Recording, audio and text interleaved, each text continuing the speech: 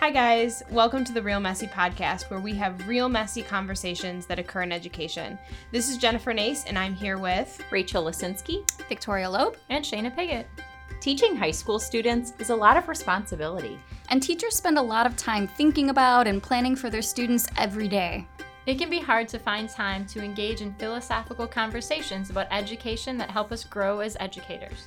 So tune in as we try to make sense out of the messiness that can be education by encouraging our students to be relevant, engaging, authentic learners. Let's dive in. All right. The article we're discussing in this podcast is entitled, I Work with Kids, Here's Why They're Consumed with Anxiety, by John Thornton Jr., published January 10th, 2019 on Vox.com. So today what we're going to do is we're going to talk a little bit about this article. Just like normal, my husband sent me this article, and it randomly came up. We were in a meeting last week, and we were talking about an article that maybe would have controversy surrounding it. And I was like, oh, I just have one here. My husband just sent this to me last night. And it talks about, it's written by a pastor from North Carolina who's talking about a group of students that he's working with, but it really focuses more so on them as humans and like kids, and he's worried about their anxiety and their stress. And I brought it up in this classroom, and Shayna's laughing over there because her response was so immediately like, If you could only see my face. Yeah. Yes. The idea, and you guys can kind of step in here. We've all read this article now. By the way, we have Tracy Landry joining us today. Hi, everybody. She got thrown into this conversation just organically about 5 minutes ago as we were getting ready. But the article talks a lot about the idea that schools and school technology in particular are adding extra pressure to students' life versus their social media and what they do in their private life. So, kind of interesting. Yeah, it was interesting, too, that when he asked students about how they were feeling just about life in general, before he even pointed out anything about technology, he just said to the kids at this youth retreat, what do your lives feel like? And their words were stressful, complicated, over-involved, full of transitions, anxiety, uncertainty, pressure, and exhaustion. Mm-hmm.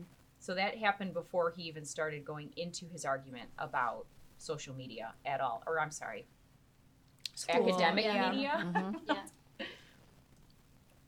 I mean, I do think, like, we've all heard this for a long time, right? The argument of social media and the argument of technology and screen time, and me with little kids, I know that's something that I end up reading a lot about, kids and screen time. But what I was surprised by is I've always literally just put all the blame on things like social media. I have never heard anyone talk about it in terms of the technology we do in our building for our students and the things that we introduce to students as being negative. And that was kind of very interesting for me to ponder. I don't know. And I think it's interesting to point out what he was referencing in terms of school technology, right? That, again, to your point, it's not just social media, but he referenced the online grade books that students and parents have 24/7 access to, but also notifications can be set up so that at any time of the day, if a grade is altered, a student or a parent is notified. The author references apps that send out messages like Remind or others like that send out regular notifications so that whatever time of day, students might be getting communication from teachers. And so he broadens the conversation right beyond social media. And I do think it's important for families to think about the role of those kinds of technologies and what they can do. I can say that as a parent, I get these notifications about my own children's academic progress, and it can be a source of stress, right? Where I'm sitting in a meeting and up pops, say, a bad grade on an exam, And so next thing I know, I'm shooting off a text to my son saying, what's going on here? And it just adds, elevates what can already be a pressure-filled situation. So it's interesting to think about from an institutional perspective, but also from a family perspective. Well, and I think the idea that you can set a lot of those notifications, and we get an email once a week with the overview of everything that happened, and that's all we have it set to. We don't have the immediate notifications, and I know some schools have even turned off the option of allowing people to have immediate notifications. They just close it off altogether because let's say a teacher accidentally put in a 10 instead of 100, and then all of a sudden you get crazy panicked parents and students and crying and oh my God, and it's whoa, slow down, we can fix this, it'll be okay. But I think a lot of this kind of, I don't know if it's necessarily the technology, but when you think back to what is really causing all of this, it's this sense of I really feel after that economic crash in 2005, when this is how our families are functioning at this high stress, high competition, not the same hope that they used to have, everything seems to be in their face all the time kind of a thing. It's just I feel that anxiety that we have as adults has started to trickle down to our children. And some of these children that are getting to us, that's all they've ever known is this sense of anxiety and competition and, trying to have all things in place so that you have the best chance to get that future. And so even when we think we have the best intentions of hey, sixth grader, think about what college might you want to go to, or what career might you want to have, or what kinds of things are you interested in? Maybe there's careers in that area. We think we have these great intentions of helping that child find purpose in their learning. Could it be causing anxiety? Maybe, and how do we navigate that? Well, even having emails come to my phone, so I resisted setting up my work email to come to my phone. I did for a long time, Yeah, but I still have resisted. Yeah, good job, because now it actually feels better having it there, because there's not the weird anxiety of, I wonder what I need to know now, and I can know now, but then I sometimes wonder if that takes me away from my family time, because I get this blip in my head, and I have to chase after it, and I have to find out, and then I have to email somebody, and then my kids see that, Yeah. Well, and think about the amount of maturity it takes to be able to get something like that and be able to separate it off to okay, this is a work concern. I'm gonna handle it tomorrow and be able to shut that off. And our students don't have that kind of maturity necessarily. I mean, we don't. I'm still working. I was gonna say I'll get it if I get an email that's bothersome at 9:00 at night. I'm thinking about it for an hour before I go to bed. So I mean, it actually really reframed that for me in terms of I've never even considered what it would be like for a student, because we didn't have that when we were that wasn't even a possibility when we were all going to school. And so to understand the pressures of the student in one different aspect, that was really enlightening for me. Well, I do feel the number of tools, we have Schoology, that's our LMS, and if a lot of information is coming out of our LMS to help communicate to students and the updates and the whatever else, it's one set of notifications to deal with and customize, and it's one app to go to. But then you add in things like Remind and Team App and all of these other things, and now all of a sudden they're managing multiple notification tools, and they're all kind of getting blasted out at the same time, and it's a lot to try to handle and navigate, and sometimes information is just too much information, right. So can we, just focus really well on one thing and make that I'm going to communicate in this way. This is where you check, and then let that be enough. And to speak to PowerSchool a bit more, we give kids a lot of information through PowerSchool. All of our formative assessments are going in there. So I speak with parents a lot about really specific grades, like a 5-point assignment. A kid is on their way to mastery. They get a 3 out of 5. It doesn't count, toward their final grade because it's just practice. And yet I have to sit down and defend the D that a 3 out of 5 is. When in my mind, that's okay, we're getting there, let's show it over time.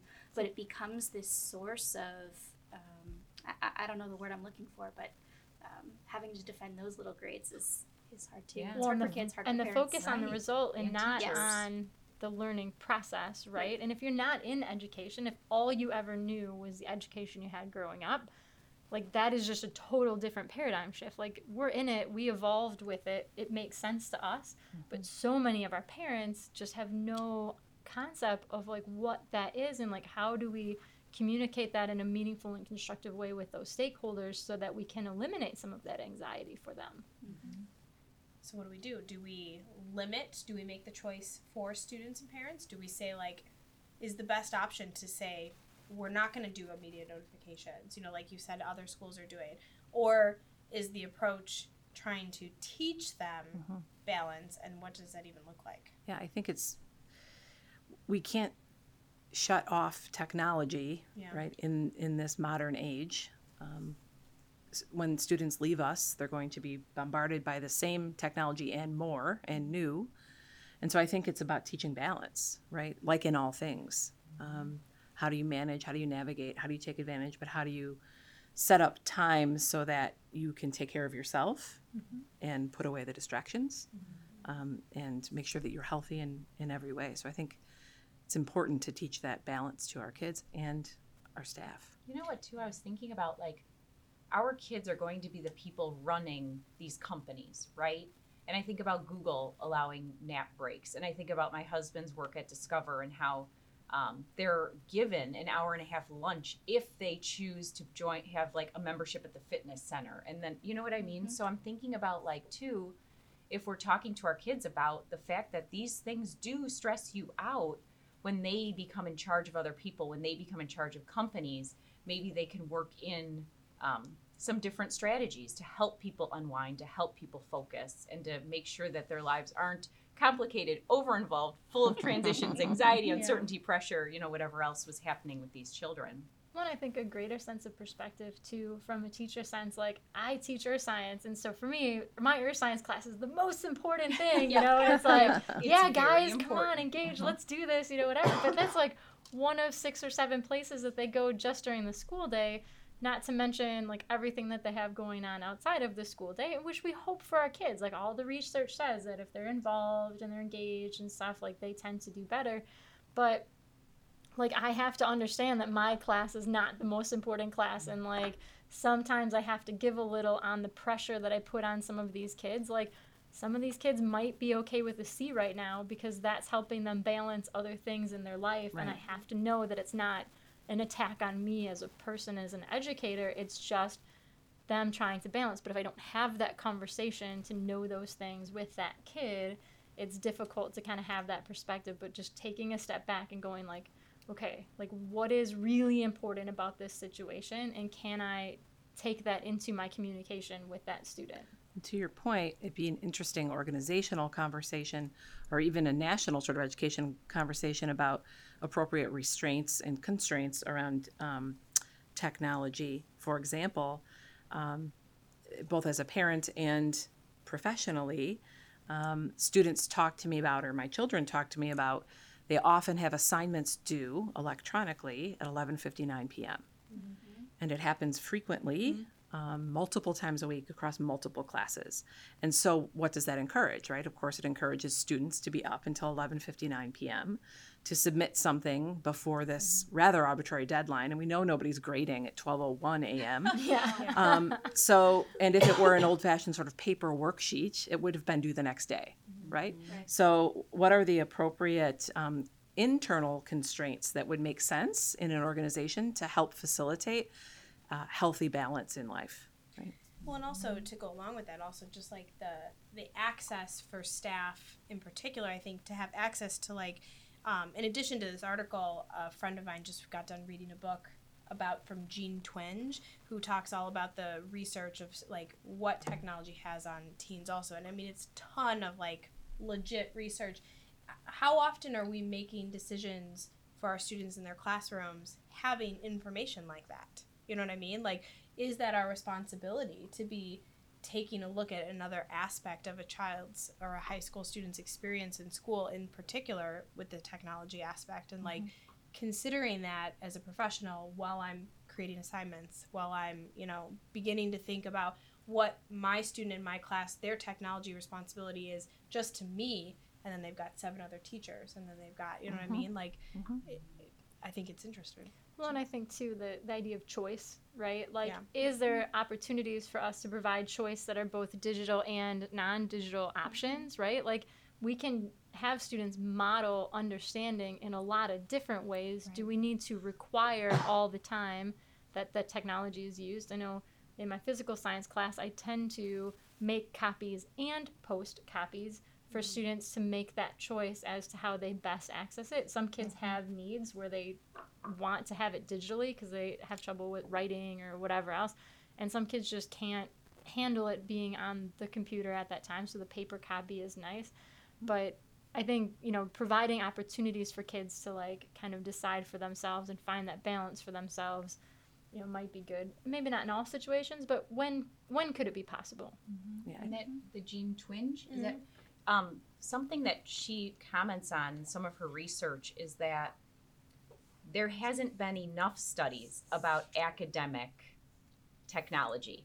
Right. Most of the studies have been about social media Right. and YouTube videos and things like that, and that has a potential correlation to depression and suicide rate and really scary things for teenagers. So I do think this article, albeit that it comes from a religious place, brings up some really critical things just about our research in general, that we have a gap when it comes to this academic place, and thinking about that if you're getting social media from all these different people, but you're also getting academic media from all these different teachers and all these different assignments, it's almost like one and the same in a lot of ways.